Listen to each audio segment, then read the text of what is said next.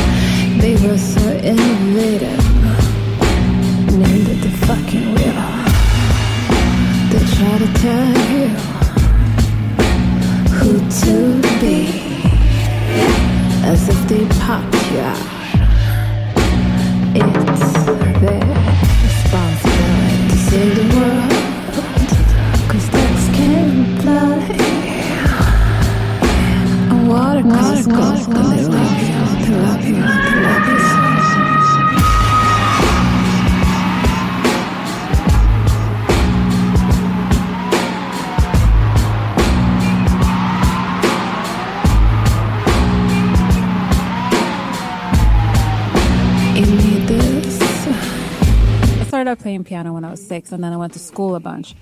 But this solo thing, it started out like a bedroom project, so I was basically doing everything in my bedroom by myself anyhow.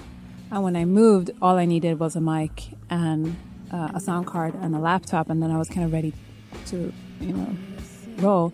The thing that changed with moving to New York was that I also started producing music and making music in that sense, where I had been doing a lot of the vocal writing and the melodies and the lyrics before. So coming from Stockholm to New York, it was very much starting over from the beginning again. And so it had this almost like this dead period of like this time where I just needed to kill time. And so I was like, okay, let me just pick up producing and like let me do that until like everything else starts picking up and like I start getting to know more people and like, get my wings out, And you connected with some wonderful people when you got here. Yeah. I mean, the first time I came to New York, I walked into Tillman's, which I think they had a Tuesday where everybody would go and hang out at this like cocktail lounge. And somebody, I can't remember who, walked me over to a table and said, "Oh, this is Andre 3000 and this is Pharoah Monch." And I was like, "Oh, this is New York. This is great." But I mean, that was my bar when I like came to New York. Not that I like that person obviously didn't know them and he was just trying to impress me. So they were they had a weird look on their face when I came over. But New York is a great place for connecting with people. Definitely. And people are I feel if you live in New York, you are open to connecting with other people. And so the conversation keeps on going all the time. And I love that with New York. Mm-hmm. Yeah, I love it. I feel like it's more open than many other cities. And I think a lot of people have come to know you as a DJ. Yes, and you've had great luck doing that. Yes, and some great opportunities. Yeah. So do you ever worry that the other work is going to get lost in all of those performances? I see them as being very much related. No, I don't. I feel as if I trust the universe and I trust my spirit in like guiding me. And I just believe in the timing of it. Like if one thing is not working and I'm like not hitting a wall, but if, like sometimes you have like ups and downs and everything and you have like dead periods and then you have periods when you have like a lot of momentum. So if I have a lot of momentum in something, I might as well just go with that momentum and then I can just go with the other thing when it has more momentum. I never been like concerned about them like canceling out each other. I want to talk about Fool's Gold. Yep. And I feel like, especially with your working both as a DJ and a performer and a producer, Yeah. I love the way that they're developing artists on that label. Yeah. And I think it's a great home for people like you and stuff that maybe people didn't come to know Fool's Gold for putting out. Right, right. But what's your relationship like with A-Trak, and how did that all come to be? I was doing music for a designer named Feng Xing Wan, and I saw her on Instagram, and her graduation collection just swooshed by. I can't remember who was at the collection, but I saw it and I was just mesmerized. And I was like, this is so beautiful. So I reached out to her over Instagram and I was like, I would love to like help you with music. Like if you have any music needs, just let me know and I'll assist you. And so she reached back and we started DMing and we started like talking with each other, and we developed this really beautiful relationship. And then she won the V-Files Made thing that year. So she ended up coming to New York, where A-Trak he was the music director for that show. So she was like, I have music. And he was like, okay, you have music. So I went into a meeting and showed him like the track. And then he wanted to amp it up and make it more runway friendly. So I was like, sure, do whatever you needed. And that's how we started our relationship. And he's always been very supportive since that meeting. When you brought the idea of doing the record for the label, right? Did he put you in touch with Sean C. and LV? Yeah. Had you worked with them before? No, that was his idea. He felt that they would be great mentors for me. What was that like for you at the beginning?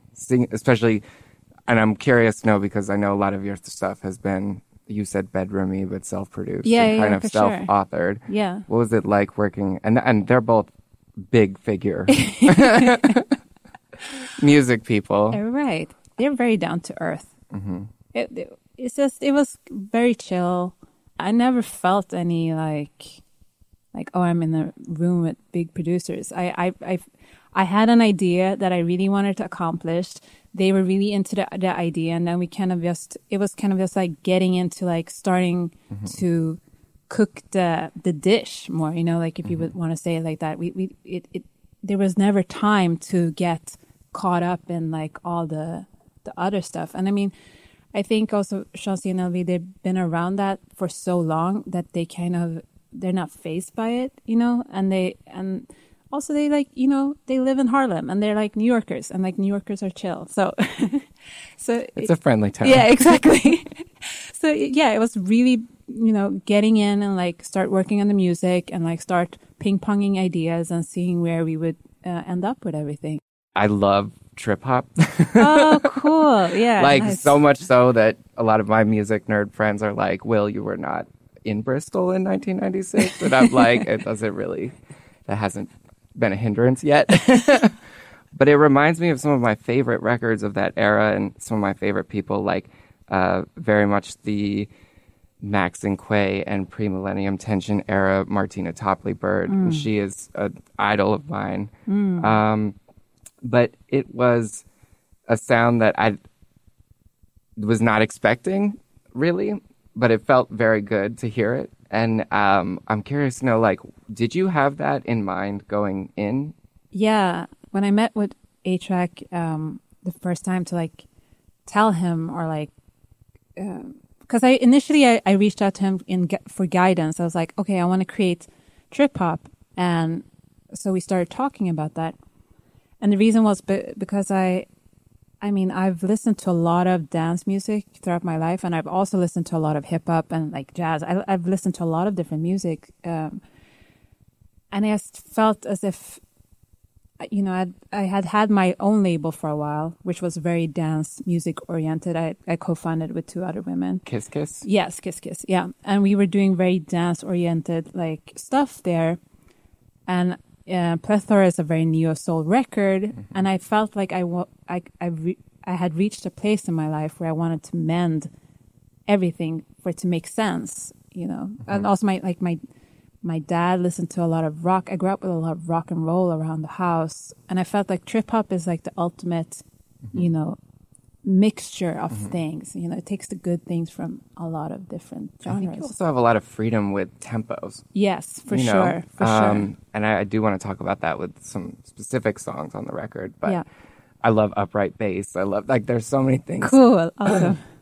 On the record that I just loved hearing. Trip hop is something that I think, like neo soul, even it's a generic term that a lot of people resist and avoid. I gotcha. So you could achieve that by being very technical. Right. But it is also kind of a moment in time. Gotcha. With some of the records that forged that sound. So did you have touchstones and reference points with them together? Were there albums that you were kind of thinking about? Right. That's a great question. I had created a couple of demos that were just like drum, bass, and vocal. They were really minimal that we were working around. I mean, like Fool's Gold and Shansi NLV. And also, I had created a document because I studied some arts, like fine arts and painting and stuff. So I tend to sketch out stuff visually when I'm like thinking musically. So I had written down a document with a lot of words and descriptions, and I think I put in a couple of like, I would like, I like the hi-hat in that song, but the beautiful thing I think with the project was that I came in with these demos that were super minimal and super simple, and then I was open to whatever. I mean, it's Shansi and LV. They know what they're doing. so I just decided to be completely in openness and just allow them to go where they needed to go with it. And then so we ping-ponged it a lot back and forth. And then it was just like, okay, this is the starting point. Do we all agree with the starting point? Okay, let's go. And wherever we end up, it's fine. I didn't even have the expectation that it would be trip hop at the end, but it turned out to be like a great version of it.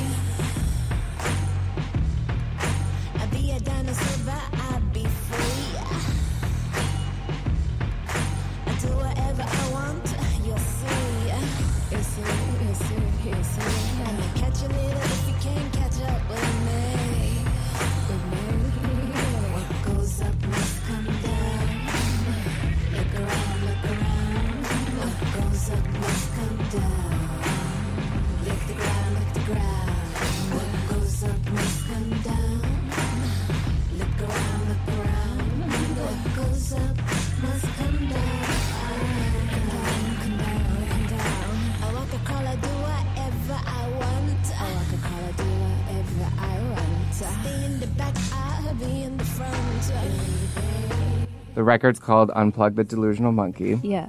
I think for a lot of people, they would want to know what that means. Right. And you've done a good job explaining it. There's things online everyone should go check out where you walk everybody through that. But for our purposes, let's work with a definition of the monkey mind. And this is a term that is derived from Buddhist philosophy, right? Right. And it's got a huge significance to your meditative practices. Right. So, in your words, can you just tell me about that? Well, the monkey mind is the mindset that is the automatic mindset that we have. That is this. It's not the subconscious mindset, but it's an automatic mindset that we have that has been programmed based on a lot of different information that we have been given throughout our lives. And the thing with information is that usually we accept information very easily and we put it in our little mindset or like in our little program or in our brain. And then all of a sudden it becomes the truth. And it's very natural that this happens and there's nothing wrong with it. It's just a phenomenon that is happening. Like we learn from our parents. And so like if you learn to eat in a certain way from your parents, your mindset is going to have like, oh, this is how you eat. And then that's just your mindset about it. But that doesn't mean that it's the only way that you can eat something. It doesn't mean that it's the only way to do something. It doesn't mean that it's the only way to think about something. And the issue with the mindset is that when we're not in awareness and in presence, it's really hard to rewrite it because it's automatic. So it likes to just bring in new information. And if we already have the information within us, it just thinks like, okay, we don't need to, like, don't bother about that. We already, I got it. It's fine. But it's like with any computer or something, you need to do the upgrade. You need to get in the new software. You need to like get in the new information. So that's what this is about. And I also found out in the process, it's also about distorted ego, which is also very connected to the mindset. So it for me, it was a big like release of like my mindset throughout the record and different like capacities. Yeah. And so when you mentioned distorted ego, one understanding I have of the monkey mind is that it's almost like a thought. Your thoughts branch out. You have this cognitive data, right, and it's, easily received, but then processed right, in a completely different timeline, essentially. And I think that we all could understand it well as being the thoughts that keep you up at night, not being present in the current moment because your anxieties and your phobias and things are propelling your thoughts onto, a linear timeline that you're not exactly in. Or you are not in because it's forward, right? That's very beautiful the way you put it. That's but I've been thinking about it, and I love like the record is heavy, and trip hop is a good outfit for it because you're introducing a lot of big concepts of ego and death and consumerism, and we can talk about all of those things, any of those things. And then I also, there might not be a question here. That's okay. I love this because you're like, there's such a beautiful, there's so much beautiful words coming out, and it's like truth, and I love it. It's beautiful. Yeah, I agree. Let's talk about anxiety, though. Okay, cool. And managing depression, and cool. I struggle with that. Mm-hmm.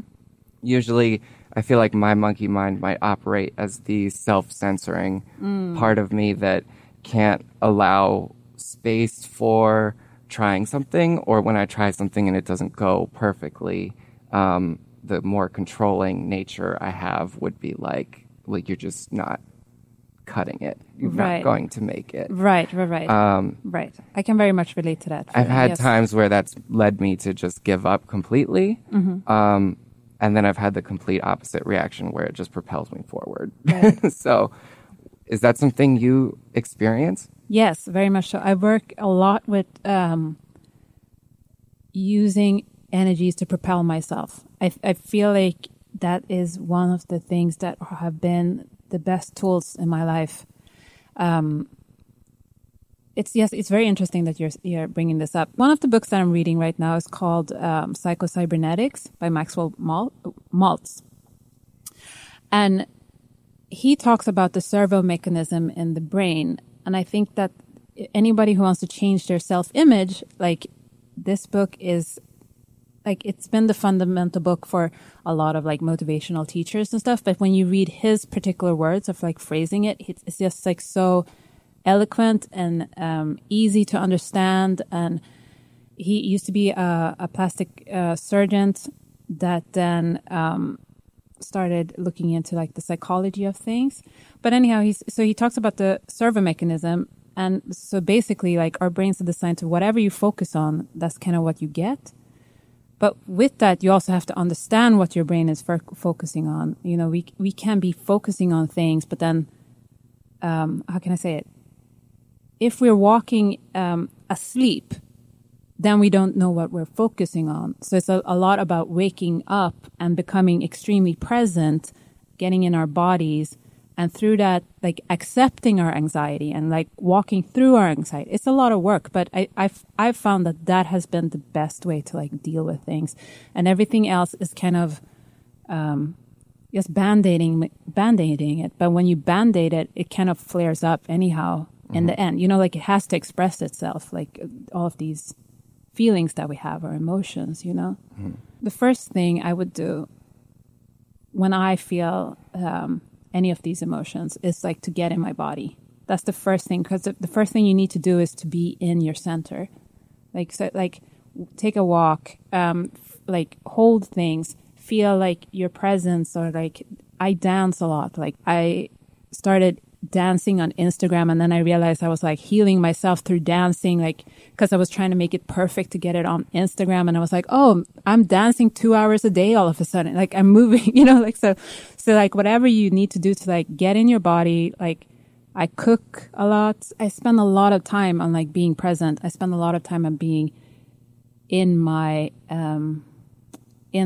body and in my center. And through doing that, that's what I feel like, that's when you really get the power to like propel and stand on energies and like catapult yourself forward. But you need to like get into your body fully, which, you know, when you get really angry sometimes at somebody and you can feel how you like, I'm going to show them, like you get that feeling and it's almost like you bounce off of it. Like, when you're in your body, you can almost do that all the time with like any emotion that you get. You lost your grandmother while you were making this record? Yes. And I think this is related to what we're talking about, because you've also said that your writing process often when you're doing vocals is to almost ad-lib or just free flow over instrumentals and write from, you know, whatever melody or things come to you in that initial performance. So, and I know that I think there's a song, Kiss the Ground, on the record where you got, and this also speaks to, you know, your family being global. You know, your mother in Sweden sent you the news. Your producers in New York were understanding and open to just canceling the session and, you know, resuming later. But you then went and did the song. I think the most important thing that happened to me in that aspect, and it was a very shifting moment for me.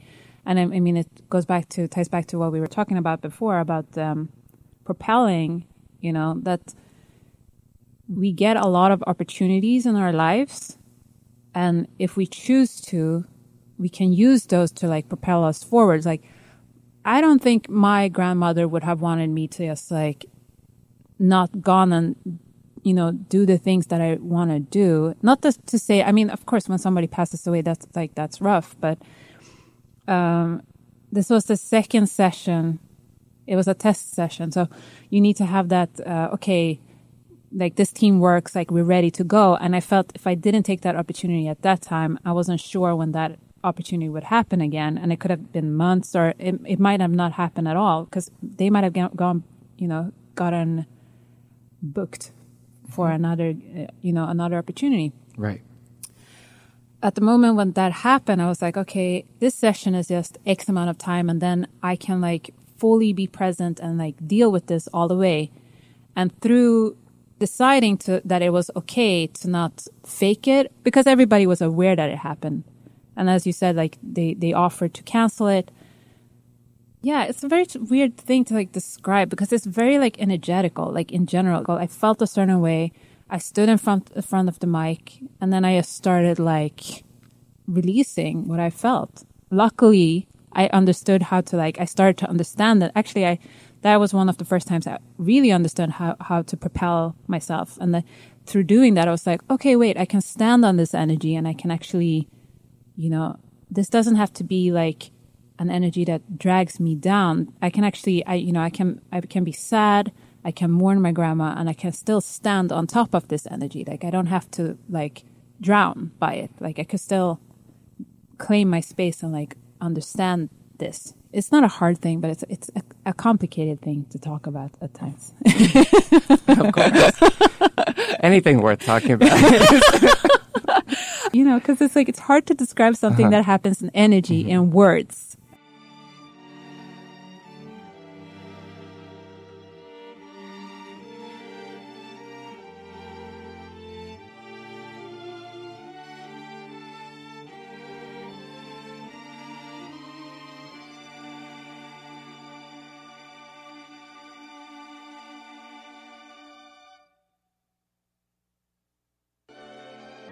So many tries So many goodbyes, so many words, so many stories, so many nights, so many hurts, so many times we never found each other, and so many nights we ran away from one another.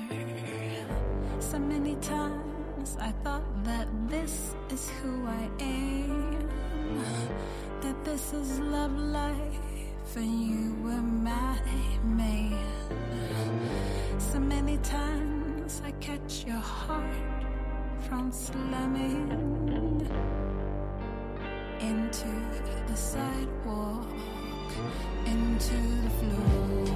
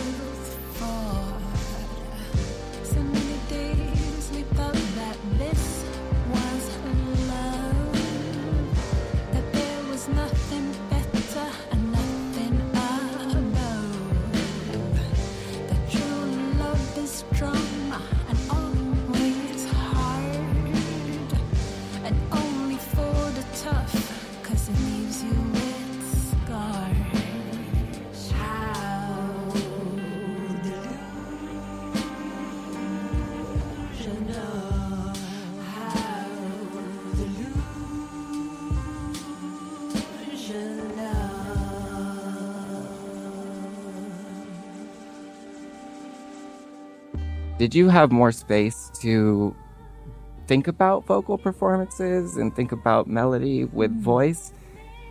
Is that because you were working with other people? Like I said, I went to like music schools and stuff like that, and you learn how to like sing in a certain way. I could sing a pop vocal if I wanted to. Doesn't appeal to me to go and be Celine Dion vocal like all the time, even though I love Celine Dion. And with my vocal coaches after school, I took opera and stuff like that. And I just felt that it was really important and really crucial to be in this honest space. And it was just like, okay, let's not focus on technique. Let's not focus on what other people have taught me or like what I have interpreted other people's mindsets to be about things. Let me just like sit with a microphone and see what happens and what comes out. And what came out was a reconnection to like, I guess like a jazzy, like more chilled out vocal. And I was like, oh, this feels nice. It's just as I feel as if I'm like just speaking, like just hanging out with some friends and just like speaking. And then I started experimenting a little bit with that. When I do my vocal exercises almost every day, it gets you need to challenge yourself and do some stuff because you can't just sing the same scales, or I can't, every day for X amount of years.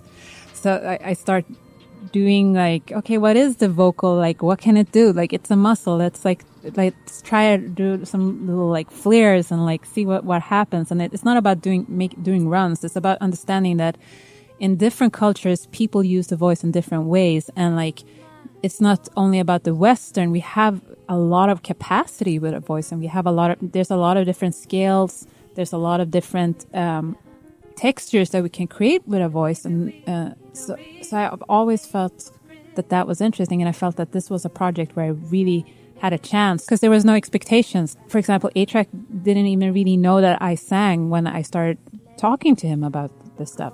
So it was very much about just like, okay, this feels good. Like, let's try this. While on the subject of vocals and the way that the voice is used, globally, how much of that was learned or passed down or feels intuitive to you for certain styles and traditionals and things? My mother's side is from Grenada in Caribbean, and then my dad's side is from Sweden up north.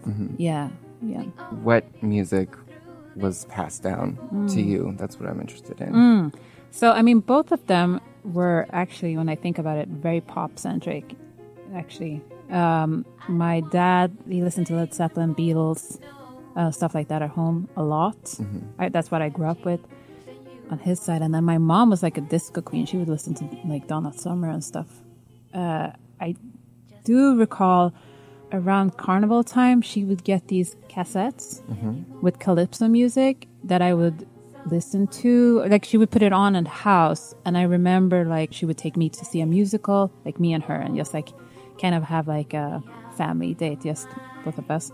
So she would start taking me to musicals. So I guess I started like downloading like oh, these are musicals. Like this is Cats. Like I started seeing stuff like that fairly early, and I was like, oh, these are like adults that are dressed up and they're singing together, and like what's that all about? And then the more experimental thing is just that I've always soaked up new music. So whenever I've been around people like some of my first boyfriends, I was like, oh, what is that? Like, I want to understand that more. And then they're like, oh, this is Nick Cave and this is what he does. And so it's always been like this learning process and like being open. And it's like, okay, what am I hearing over here? Can you explain what that is? And then going with that, or listening to like hip hop on the radio, because I didn't have access to hip hop when I was a kid. Like I heard it when it came to a radio, like the first time, because my parents, they didn't listen to anything on that, and I didn't have like, there was no shops where I could buy it.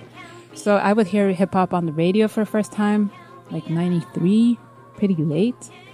And I was like, what is this all about? And I got into that.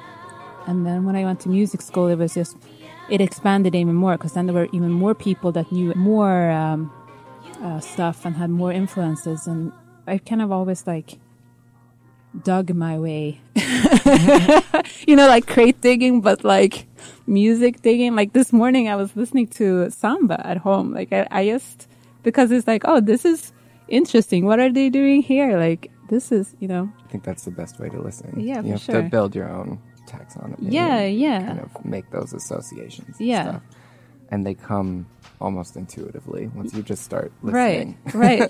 And now also, with like algorithms and stuff, I realized that if you really like take advantage of you own your algorithm, what I'm saying? Like instead of letting like, oh, I mean, the algorithms are there, like, but we can really take advantage of them. Like you could put on Spotify, you can make a playlist that is totally random and just put it on Spotify and let the algorithm feed you afterwards. And you're like, wait, what is this? Yes. And I love doing that. I love this. Yeah. It's a great intersection of neuroscience and technology. No, but I mean, I think we have feelings. To, we need to own it. Like it's there and it's feeding on us. So like we can feed it things for it to show us things that are new also. Can we talk about delusional? Yeah, sure. Let's talk about it. That's been my like anxiety bop. Oh, cool. I love it. For, I guess, since July. Awesome. But yeah. Oh my God. The strings, there's just a huge breadth to that vocal performance from you. And so much of the record when I got it and heard it was like, wow. And it took a long time for me to process after psychologically downloading. Yeah, for sure. But that is definitely a song that has been a standout. And I think it sounds like it's probably one of the more complicated songs as far as production goes. Yeah, for sure. Little things like we can talk about the strings. I think I remember hearing you say somewhere that you doubled the BPM.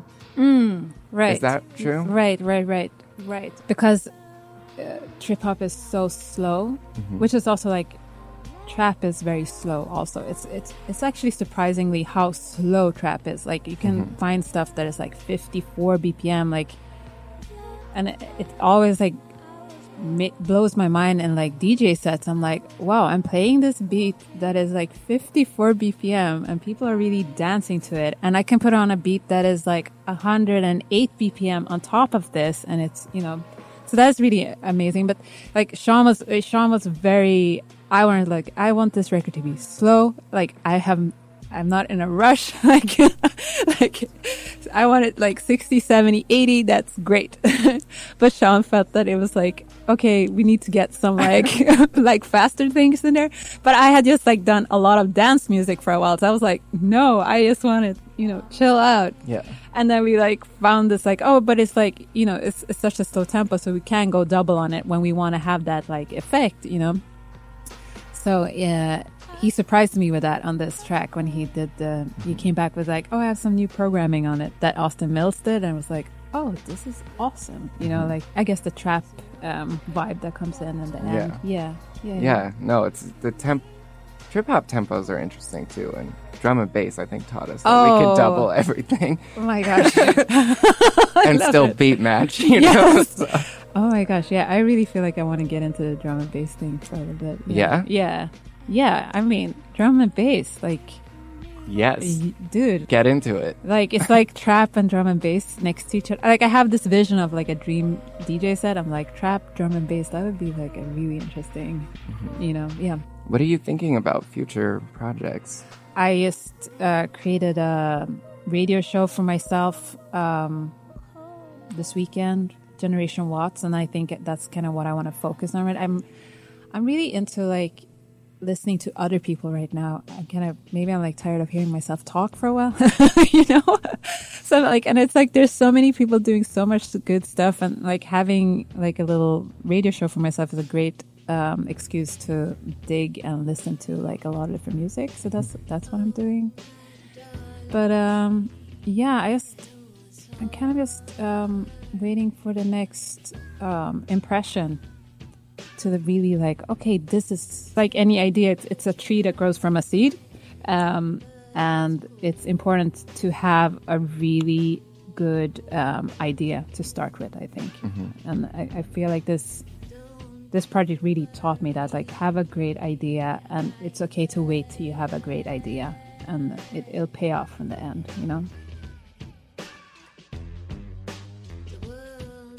Record Room is produced, hosted, and edited by Will Felker. That's me. This episode was mixed and mastered by Federico Foglia. Our theme music is by Dawood Anthony, and our artwork by Tom McQuaid. Very special thanks to Mari Gunn at Fool's Gold for making this interview possible, and also to the Brick House for hosting our conversation. Thank you for listening. If you've made it this far, you're a good person.